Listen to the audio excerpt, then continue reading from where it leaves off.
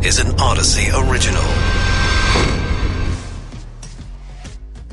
This is KNX In Depth. I'm Mike Simpson. I'm Charles Feldman. Can $17 million worth of TV ads sway enough voters to side with Rick Caruso in the L.A. mayor's race? Well, he apparently hopes so, which is why he is launching a big advertising blitz as he trails in the polls. We'll go in depth into whether flooding TV sets with ads is going to pay off in the end. Former President Trump seems to be embracing the big QAnon conspiracy theory about him. We look into why. And a judge has finally appointed a special master to review those Mar-a-Lago documents. We talked to a lawyer who worked under that person. If you're hoping a calming of home prices will make for a smaller mortgage payment, you're out of luck. The rates keep going higher. The line to walk past Queen Elizabeth's coffin so long the wait is more than a day. People say they're okay with it. Doctors and health officials getting more worried about the rollout of the new COVID shots. We'll explain that. And then scientists at JPL hoping to make a big discovery on Mars. We start with the L.A. mayor's race and Rick Caruso's advertising spending. Matt Lasenier is a political science professor at Long Beach State and an expert on local and California politics. Matt, thanks for being with us. So history shows, I suspect, that in some cases, people who want to try to buy an election by spending a lot of money, it works. In many cases, it doesn't work. Is it going to work now? Well, that's a good question. The first thought that comes to mind is some of the biggest spends by candidates have been by losers, right? And so the amount of money spent tends to indicate the closeness of a race. What we have that's a little different this time is that this is a self-funded candidate, so the amount of spending may not actually indicate that it's a tight race. It's just that he's got deep pockets. So that would be my take on that. You know, people always say the ads don't sway me. I don't pay attention to them. There's so many of them anyways. But, I mean, they have to work for some people or they wouldn't make these buys, right? Absolutely. And there's a couple numbers from the recent LA Times poll that stick out to me. If I'm either camp, that poll says that amongst registered voters, of roughly 25% of LA registered voters are undecided. That's a number that would really bother me if I was either camp because it says this is up for grabs. But the other number is amongst likely voters. When they estimate amongst that population who's likely to vote, roughly about 15% are undecided, and that indicates that the ads, that's who the ads are targeted to reach. But if they break along the lines of decided voters, the ads probably aren't going to sway this race away from Karen Bass. And doesn't it work the other way, too, that don't people sometimes just go, wow, I mean, we can't get rid of this person. They're on every second that I have my TV or radio on. That's right. So there's kind of two things here. There's people at this point, both camps are looking for folks who are undecided. They want to reach out with a message, hopefully, that resonates, whatever it is, on an actual issue. For the rest of us, and even amongst those undecided voters, they will be exhausted by all the political ads that we'll see, but in particular, these buys from Caruso. He's going to be wall-to-wall. And so, again, you're looking at almost 85% of the electorate will just be exhausted by these ads. What about a trust issue? And we've seen this in some of the, when you do all the man on the street stuff. How do you feel about the election? People will say, well, I don't trust politicians, so I don't trust Karen Bass. Is there an I don't trust Rick Caruso because he used to be Republican, or I don't trust him because he's a billionaire? Yeah, that's a great question. So it gets to will voters know that, right? So a strategy you might say for Karen Bass's campaign is to make it known that he switched his party registration. However, what breaks for Caruso is that we're in a moment, several elections that is, where people are rejecting experience and tending toward business people and celebrities. And so the I don't trust, the incumbent or professional politicians thing really breaks in his favor. People, I think, do always wonder when someone like Caruso is spending $17 million on this just one buy, by the way. I mean, in aggregate, he's going to end up spending millions and millions more. I think people wonder why. I mean, the job doesn't pay that much. That's a great question, right? And we love to say follow the money, and folks, whether they follow politics or not, go, well, who's who stands to gain. And, your question reminds me of the $500 million that Michael Bloomberg spent to win American Samoa. And so I think people say, is the office worth it, right? The salary isn't going to recompensate this person. And if you really distrust political elites, nothing says political elite like $60, $70 million out of your pocket that you're not even going to miss, to spend on the potential to become mayor of L.A. and catch a ton of heat from everybody. It does raise questions, and to the skeptic of political elites, I think there's almost no bigger statement of, you distrust the incumbent. There's like this billionaire that's trying to buy an election, and does that foster trust? Matt Lesenier, political science professor at Long Beach State. Still one yard sign out there says Bloomberg on American Samoa. Yeah, couldn't Bloomberg couldn't he have just bought American Samoa? We have a debate, by the way, coming up on. We're going to ask these two why they want this job. Not you and me, but it's going to be Caruso and Bass, and that's going to be on Thursday, October the 6th at 5 o'clock. Live on the radio.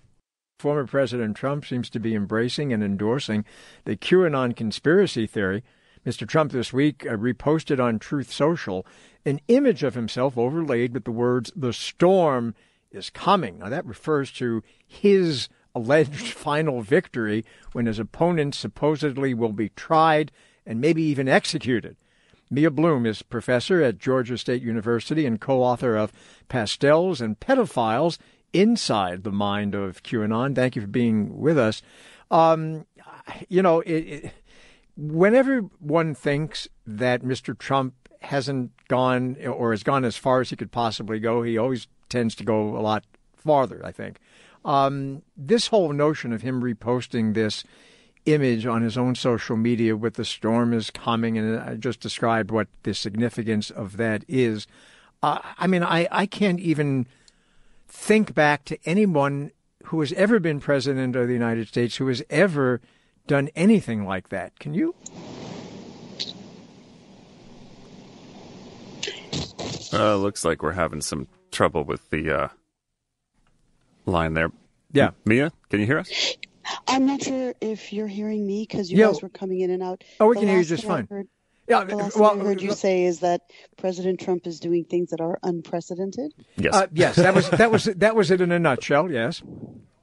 So when you look at this QAnon conspiracy theory, I'm fairly certain that when it emerges in October 2017, former President Trump probably didn't know anything about it because, of course, it emerges in the underbelly of the Internet on these chans, which you kind of had to be male between 18 and 30. So I don't think he knew about it. But when they started showing up at Trump rallies in Florida in October 2018, basically a year later, he had to notice them because, they've got Qs on their clothing and they're holding posters. And so it's fairly certain that he knew early on that he had the support base. But then he started to try to curry favor with them.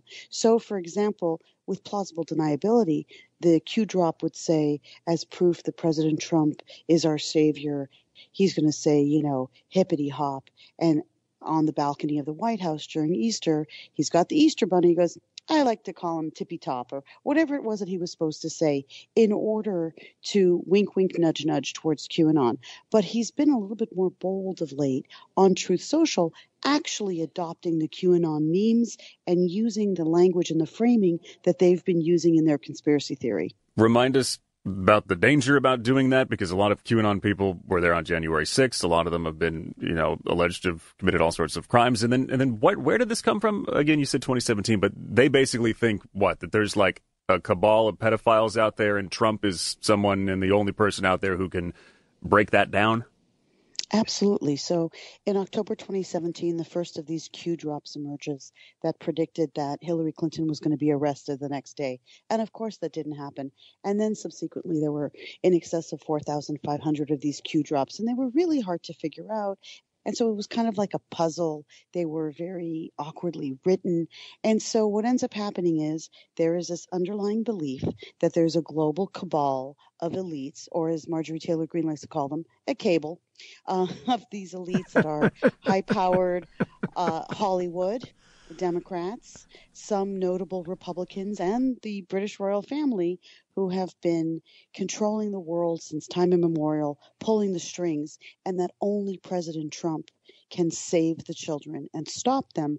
And so they've elevated him to this martyr-like status. You know, your book title, which says in part "Inside the Mind of QAnon," take us a little bit inside the mind of somebody who claims to be an adherent to the QAnon. I don't know. Do you call it a philosophy? What do you call it? Well, I mean, it's definitely a conspiracy theory. Yeah, a conspiracy theory. But if you look at some of the polling that has been done by the conservative think tank American Enterprises Institute or for the Institute for the Study of Religion, they've done this polling, and if this polling is representative sample, we are looking at as many as 30 million American adults that believe in this conspiracy theory. So what we said in the book, Dr. Moskalenko and I, is that you probably, someone in your family or your friendship network or at work believes, if not the entirety, some portion of it. And that's pretty scary because we've never had like a terrorist group that's had 30 million people. So that would be very dangerous. But I think what we do see is that a lot of people during the pandemic in particular were very uneasy. There was a lot of misinformation out there. People were online a lot. And according to the Wall Street Journal, there was a 600% increase just in March 2020 in interest in QAnon. And I think so it's highly correlated to the pandemic and lockdowns. But isn't it? But is it also correlated to I don't know? I guess at some level, bad education in this country. I mean, if an adult who has gone through school, provided they've gone through school, and I'm not talking necessarily about higher education, but just high school level, if they emerge from that educational experience and they still embrace all of this nonsense, what does that say about how well they were educated? Well, I mean, what's interesting is when we did the book, we also started from the position that these were low information voters. These were people who were kind of, not too bright. And then when you start looking at some of the people that believe in QAnon, there was a woman who had a master's degree from Harvard University. So I think what does that say about Harvard then? I mean, come on. I mean, if someone has a master's from Harvard and they believe, for example, that the Earth is flat, you should know better. Then shouldn't they know better? Yeah. Well, I think the way that we framed it is that QAnon is a very widely based conspiracy theory. It's almost like Anna Merlin from The Atlantic called it a conspiracy singularity. What it's done is it's sucked in a lot of conspiracies and conspiracy theories that have existed for 20, 30 years. So this idea about the John F. Kennedy assassination or that the moon landing was faked, these conspiracies far predated QAnon. But what QAnon does is it provides an umbrella and a welcoming milieu. But not everybody who believes in QAnon believes in all of it. So some of the more ridiculous things like that there's lizard people, like that movie, They Live, or they actually believe in that, or that they believe that the earth is flat. Not everybody believes in that, but there are different shades of QAnon belief. But if you start from the premise that we would probably all agree that, child trafficking is a bad thing, no one's going to argue against it. So I think that they start from a position, and I'd like to believe that not the influencers who are monetizing it, manipulating, not Trump, not Sidney Powell, not Lynn Wood, not General Michael Flynn, but the average person who believes in it probably came to their belief from a good place, like that they wanted to help the children. You mean there aren't lizard people? Well, the way you find them, the eyes blink sideways. Oh, so just look for that. Mia Bloom, professor at Georgia State, co-author of Pastels and Pedophiles, Inside the Mind of QAnon. And coming up a bit later, the line is so long to visit Queen Elizabeth's coffin that it might take more than a day to see it. And is there, or was there ever, life on Mars? Some new findings suggest that answer could be yes. Lizard people? No, not lizard people. Right now, federal judge has appointed a special master to review the documents seized at the former President Trump's Mar-a-Lago estate. Raymond Deering, U.S. District Judge for the Eastern District of New York. Kevin O'Brien is a white-collar trial lawyer, former federal prosecutor, actually worked for Deering. Kevin, thanks for being with us. So what can you tell us about the judge? My pleasure. Thanks for having me. Well, I think the significant fact is he's a straight shooter. He's not going to be influenced by the politics or PR of the moment, and he'll do his job. He's a former U.S. attorney, and so he knows all too well that this criminal case, which has been interrupted, is pressing, and that he needs to work expeditiously to make sure the investigation can resume without any damage to the investigation. But Kevin, does he have to do this all by his lonesome? I mean, there's like 11,000 I read documents. Does he have to go through all this by himself? I think he's allowed to hire a staff, small staff. He'll probably have one or two or more junior lawyers helping him, maybe some non-lawyer people, paralegals, people to organize the files, whatnot, and make sure everything is in order. Someone also has to keep track of the security clearances, which are going to be, at least at first, challenging. Some of these documents are so highly sensitive that only a handful of eyes, is that a correct expression? A handful of pair of eyes are allowed. You had to be read into it, basically. Yeah. All right. I've seen some comments that he's very methodical, and that's coming from a place for people who are worried about that it's going to take forever to do this, and that to the Trump team, that might be the point. Delay, and then we're in this election territory. Sure. I think there may be some ways around that, though. One is to sort of do it in stages. And what might make particular sense here is to focus on the 100 or so documents that DOJ itself claimed were the most sensitive and the most necessary to their investigation. You deal with those first, and you do what has to be done, and then you move on to the other 10,900 or whatever it is. That might make a heck of a lot of sense given the time pressures here. But you're right. That's a large number of documents, and if he tries to do them all at once, I think it's going to take a long time. Okay, but let's say he segregates 500 documents, and he says, no, these are okay now for the DOJ to use in its ongoing criminal investigation. Why do I think that rather than it then going forward, special master or not, that the Trump folks are going to come up with a reason to appeal that? Can they? I think they can. I mean, the process is more multi-layered than people realize.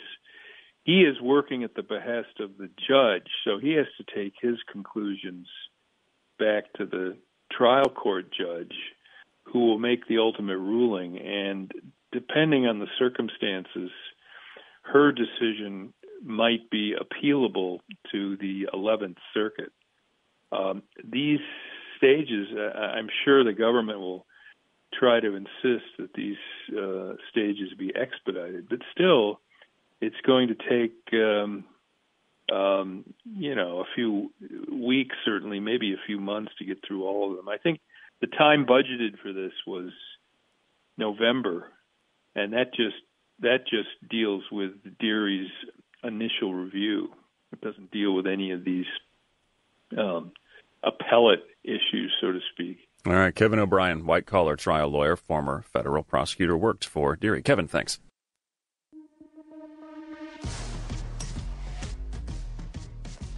This is KNX In Depth with Mike Simpson. I'm Charles Feldman. Going house hunting this weekend. Might see price cuts on homes that caught your interest. There's been a lot of those little signs, the A-frames downtown, like everyone's trying to unload a condo right now. Prices have been flattening, dropping in some instances in Southern California and across the country, but there's always a but. Yeah, and it's a big one. It doesn't mean your potential new mortgage is going to be cheaper. That's because the 6% mortgage rate is back, and that's for the first time since 2008. With us is Todd Metcalf, who's a housing economist for Moody's Analytics. Todd, thanks for being with us. So, first time since 2008. So we're talking about 6% mortgage. So walk us through what that means for, say, an average price house in this country with, a 20% down payment? What are we talking about in terms of monthly payments, roughly? So In terms of monthly payments now for average in the country, now of course California is a lot higher than that, but the average in the country monthly mortgage would be about just under $2,000 a month now, whereas a year ago it was actually closer to $1,100 a month. So a very big difference. Now, not all of that is interest. Some of that's also house price appreciation. And then we do California, and we get into this position where we frequently comment that how does anyone afford anything here? Because they just can't, basically.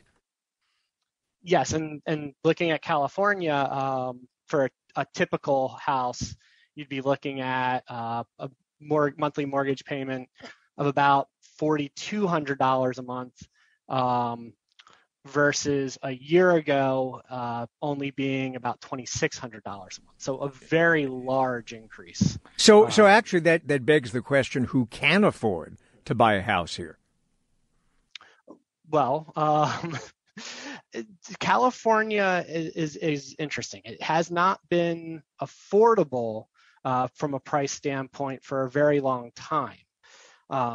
But California's wages are significantly higher than much of the rest of the country. And if you listen to much of the rest of the country, oftentimes the narrative is that work from home is the reason why house prices have gone up. And oftentimes people will say, all the rich Californians are moving into Boise or Phoenix, or basically take your pick of some of the markets that have had the biggest appreciation over the last year, and they're driving up prices. And part of that is because those people do have higher salaries, and work from home has allowed some people to move from the coast into those markets. So you mentioned the house appreciation. Are the sellers trying to make some cuts because they realize the situation, and because the rates get too high and those monthly payments get so high, and then you've got a lot of people sitting on the sidelines going, you know what, I'd like to, but now is not the time? Well, so inventory is coming up. It's definitely depends on the local market, but sellers don't have the power that they had just a few months ago. And so you're not seeing people waive inspections anymore. You're not seeing those types of concessions being made by the buyers that they were. Sellers tend to sellers don't like cutting prices. That doesn't mean that they can or necessarily keep them high or keep them where they would be. But yes, we are also seeing sellers having to cut prices now. And of course, if I'm correct, with mortgage rates now at their highest since 2008, I said, right? Rental prices go up too, right? Because if you can't afford to buy a house and you have to have a roof over your head, you're likely to go to an rental apartment, but those rents are going up too, aren't they? So rents have actually been rising very drastically this year, and that has happened. The interest rates now, they've exceeded 6%. It's partly a measurement. They actually exceeded 6% on a daily basis back in June. The news stories now are 6% because on a weekly basis, it's the first time that they've exceeded 6% since 2008, as you had mentioned. So this is actually already playing out and has been playing out for quite a few months. Todd Metcalf, housing economist, Moody's Analytics. With the funeral for Queen Elizabeth set for Monday, thousands upon thousands of people are lined up in London to pay respects by visiting her coffin, which is now lying in state in Westminster Hall. Line got so long it closed for more than 7 hours because there were so many people. Opened again, but the wait is said to be very, very long, maybe more than a day. Jack Kessler back with us from the UK, writer, columnist, author of the Evening Standard's West End Final newsletter. Jack, thanks for being here. I remember some commentary on one of the networks here a couple days ago before this happened when the coffin was on the way to Westminster Hall. And they said, you we've been warning people that there was going to be crowds for days now. We said, expect this. And then the reporter was saying, and now there's some whispers that maybe no one's going to come. Like, not no one, but maybe it's not going to be a huge. But they came, and you heard all those people there. I mean, you go through the line and say, how long are you going to stay? And they say, as long as it takes. Good afternoon. Yes. The crowds have stretched roughly 5 miles along the River Thames from Westminster and into southeast London.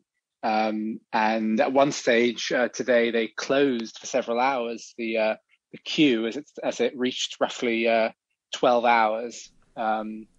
It's been quite remarkable. People want to pay their respects. People want to feel like they've sort of matched the moment. Do people bring, I would imagine they would, do they bring like their own food and stuff? I mean, 24 hours, even 12 hours is a really like a blanket or something, long time. You know? Which actually makes me think, what is the weather like there now? It's definitely autumn. I mean, people are bringing food, they're bringing coffee, but, the great British public are fairly resourceful. People are ordering food to be delivered to them along the line. Capitalism always finds a way, even in difficult times. That's good. That's great. You get Grubhub or DoorDash delivered to your spot in line while you wait for half the day. I have a question, Jack, about Westminster Hall, because to a lot of Americans, if they haven't been there, it sounds kind of very institutional, but it's an incredibly historic place. Can you give us a sense of what Westminster Hall, where the Queen's coffin is going to be lying in state, a little bit of its history? Yes, I can. The building was constructed under the reign of William the Conqueror's son. So we are talking quite a long time ago, and it's got one of the oldest medieval roofs in Europe. It's a spectacular building as part of the parliamentary estate, and that's where the Queen's been lying in state. She'll be there for 4 days before the coffin is taken to Westminster Abbey down the road, which is where the funeral will take place on Monday. What do we know about what that funeral is going to be like, past the idea that, so many world figures are probably going to show up to this? It's going to be a world event. As you say, heads of state have been invited. There'll be a slightly strange scene of various presidents, emperors even, sitting on a coach on the way to Westminster Abbey. But rest assured, President Biden has been given special dispensation to take his own way to Westminster Abbey. But I think it's testament to the incredible soft power that the British royal family, and in particular Elizabeth II, enjoyed, that everyone really wants to be there to pay their own tribute to, a sort of a beacon of stability, really, for much of the world for the last 70 years. I was going to ask you, Jack, if anti-monarchists are getting caught up in this too, to some degree. I mean, clearly there is. Not everyone in Britain is a monarchist, and you'll have soft monarchists and you'll have soft Republicans. But I think there is, in some ways, a distinction between the royal family and the Queen. Because, I mean, in layman's terms, pretty much everyone likes the Queen. And it's going to be a bit of a shock when, the monarch is not the Queen. It's generally, because it has been in everyone's memory for so long. But I wouldn't underplay the popularity of King Charles. He's certainly a well-practiced heir to the throne, and he has a different style to the Queen, of course. But he is a popular figure in this country too. Does it feel in some way also just kind of like a culture shock on the world stage? I wonder, I've seen some people writing about, she gave almost outsized importance, like worldwide, to the UK. Not that it's not a great country, not that it has a big military, because it does, but it's still it's a group of islands, right? Like, does it feel different now in one way or another? It's certainly a test of a constitutional monarchy, and one that enjoys outsized influence beyond its shores. And it will be interesting to see what happens next in terms of Commonwealth countries. So that's nations around the world, most famously Australia, Canada, New Zealand, but also other countries in Africa as well. Whether they choose to continue to remain part of the Commonwealth. The Commonwealth was a huge project of the Queen, something that was very close to her heart. And this is a period of transition, but also not, because, it's not like your presidential election where there are weeks before the new president is sworn in. The phrase, "the king is dead, long live the king," is renowned for a reason. It's instantaneous, and we sort of wait and see what happens. I was going to say that in private families, when somebody dies, a loved one, there's a period of mourning, and people tend not to go to work or whatever until there's an actual funeral service, burial, cremation, whatever. But we've already seen TV images of King Charles doing sort of business stuff. And that's because he's, as head of state, he has to do things regardless of the fact that his mother just died, right? You're right. I mean, we ask an extraordinary amount of these people. They're treated very well generally, but we can't forget that Queen Elizabeth was not only a monarch, she was a matriarch, she was a grandmother. And this is a family in mourning. But you also see the monarch doesn't have power in the way that an absolute monarch does, or a directly elected president does. But last week we had a new prime minister appointed by Her Majesty the Queen, and various other duties that need to be taken place. And I think it's a mark of just what we as a country ask of our royal family, in particular the monarch, that this is really what duty looks like. Jack Kessler from the UK, writer, columnist, author of the Evening Standard's West End Final newsletter. Jack, thanks. This is KNX In Depth with Mike Simpson. I'm Charles Feldman. Doctors and other health officials say they're getting worried about errors in administering the new COVID vaccines. Expert panel that advises the CDC recently expressing concerns about the challenges of keeping as many as 11 different brands and formulations of vaccines, keeping them all straight as the doctor's offices and the pharmacies give different versions to different groups. For example, Moderna's new bivalent booster is distributed in vials with dark blue caps, the same as its product for kids 6 to 11.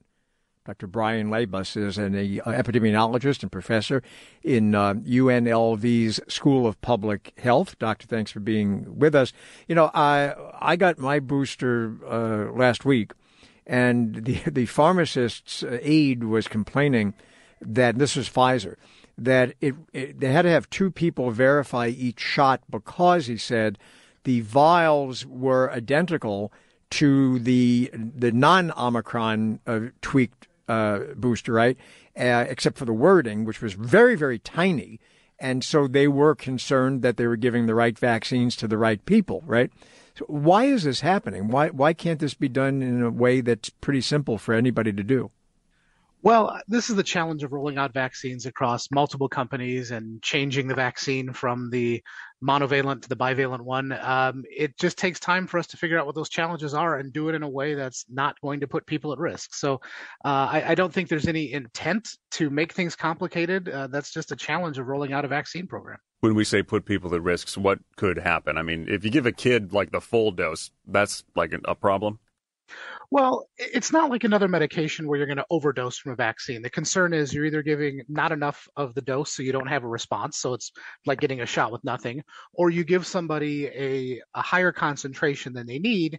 The risk at that point is that they could have a greater risk of side effects. It doesn't mean anything bad is going to happen. It just means something bad could potentially happen, and we want to avoid that if possible. The other thing that I was reading this morning is, I think it was up in the Bay Area, that some of the pharmacies there, people wanted to get, for example, Moderna because, I don't know, for whatever reason, they like that brand. And they couldn't because they're tired of Pfizer. Yeah, they're tired of Pfizer. The next one. Yeah, and there was a shortage. It doesn't really matter, does it? It doesn't. The CDC originally said you had to stay with the vaccine that you originally got, but months ago they said the vaccines are basically interchangeable, so you can mix and match those vaccines now. It was something that initially we just didn't have the data to support the mixing and matching. Now that we do, it's not a problem to get one of either type. It's the same thing with any other vaccine. Nobody's going into their pharmacy and saying, last time I got this brand of flu shot, I'd like a different one or I'd like the same one. It's just a little more in people's mind now with COVID because you actually know the manufacturer. So why do people think that they have to make a switch at a certain point. Like they've heard, Moderna gives you a bigger immune response when you get your booster. Like, okay, if someone coughs directly in your face, is it really going to matter which one you had? The vaccines are interchangeable. You could take one from one company and one from another company. It's not going to change the immune response. But I've heard all sorts of stories out there, people saying that I had a bad reaction to this one, so I don't want to get it, or they think mixing them up gives them better protection. None of those things are true, but there are a lot of different stories out there. And if people want to get the same one, it's not a problem. If they have a choice, it's not a problem. But in the end, it really doesn't matter. Isn't the biggest problem, though, that not enough people have been getting boosted to begin with? Well, that's been a problem throughout. And we've got roughly half the country willing to get vaccinated and the other half not willing to. And that's carried on into the original rounds of boosters. And now it will carry on as we have this new booster. So that's one of the big challenges that we continue to struggle with, is getting people to get vaccinated. The scheduling of this, keep it a few months out from whatever your last one was. But now good, or wait till October for the new Omicron booster? I mean, what do you think? Well, it's not like the flu shot where we know the kind of the timing of flu season. We don't know when that next wave of COVID is going to come. So it makes sense to get the shot when you're eligible, to go out and get it before COVID is in your community, because that's going to give you the best protection. You want to be vaccinated in advance of it arriving, not once it gets there and starts spreading already. But here, of course, is again where people hear the messaging I suspect they want to hear, because I'm sure you know, a few weeks ago, a lot of officials in Washington, I think even Dr. Fauci had said, well, we're probably moving to a yearly shot.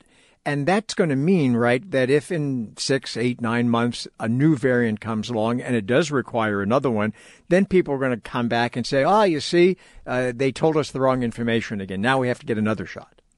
Well, I think we've kind of known that all along, that if COVID became something that was endemic, we would continue to get vaccinated. But we didn't know exactly what was going to happen. All we can do is say, here's what we know right now, and here's the recommendation. Early on, we also had a very limited amount of vaccines. So it wasn't like we were talking about vaccinating everybody in the country once a year.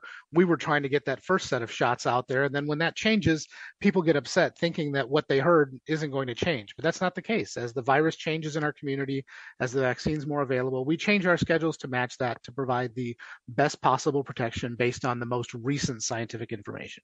Dr. Brian Labus, epidemiologist, professor, UNLV's School of Public Health. One of the big mysteries of our solar system is whether there is or ever was life on Mars.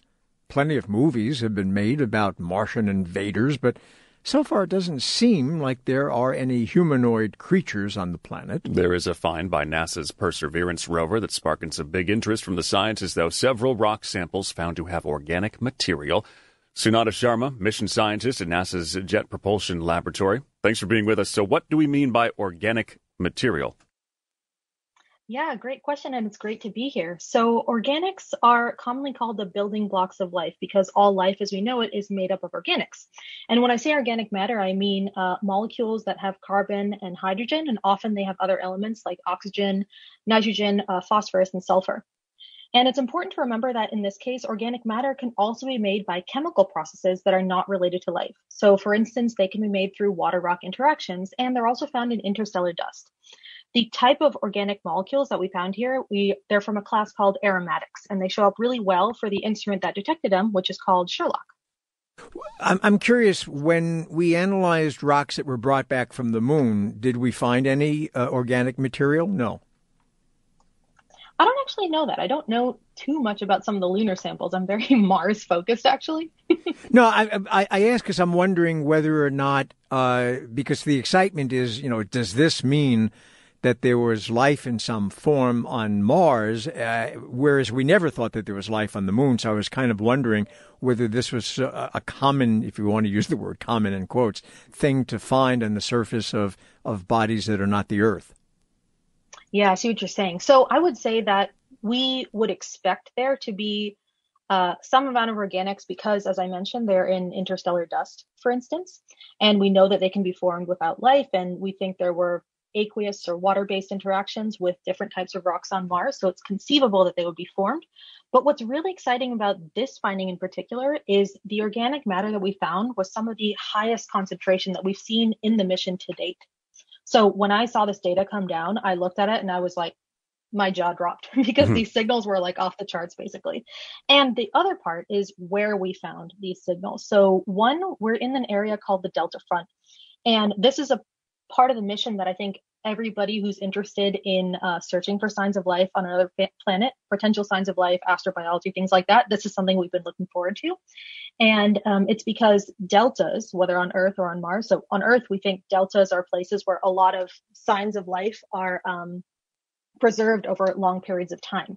And so getting to the delta here was super important to us because we think if we would find potential biosignatures or signs of life, this is where we would find it. So finding these signals at such a high amount in the place that we were hoping to find them is exactly what we wanted to see.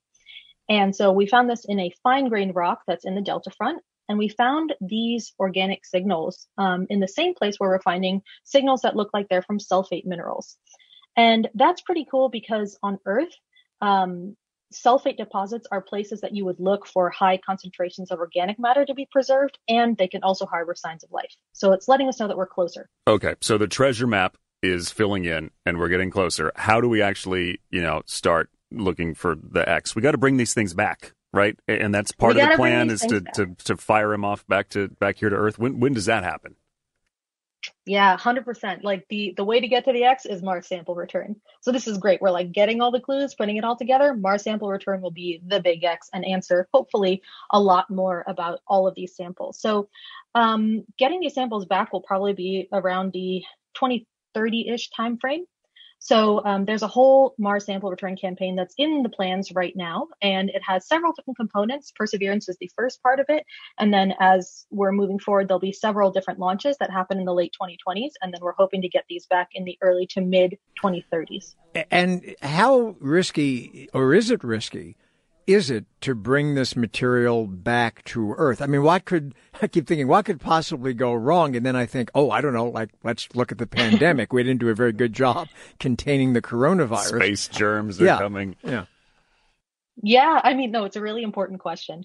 It's a really, really good question because, of course, this is a first. It's exciting, but firsts are also scary. So we have a great program in place here at NASA that focuses on planetary protection.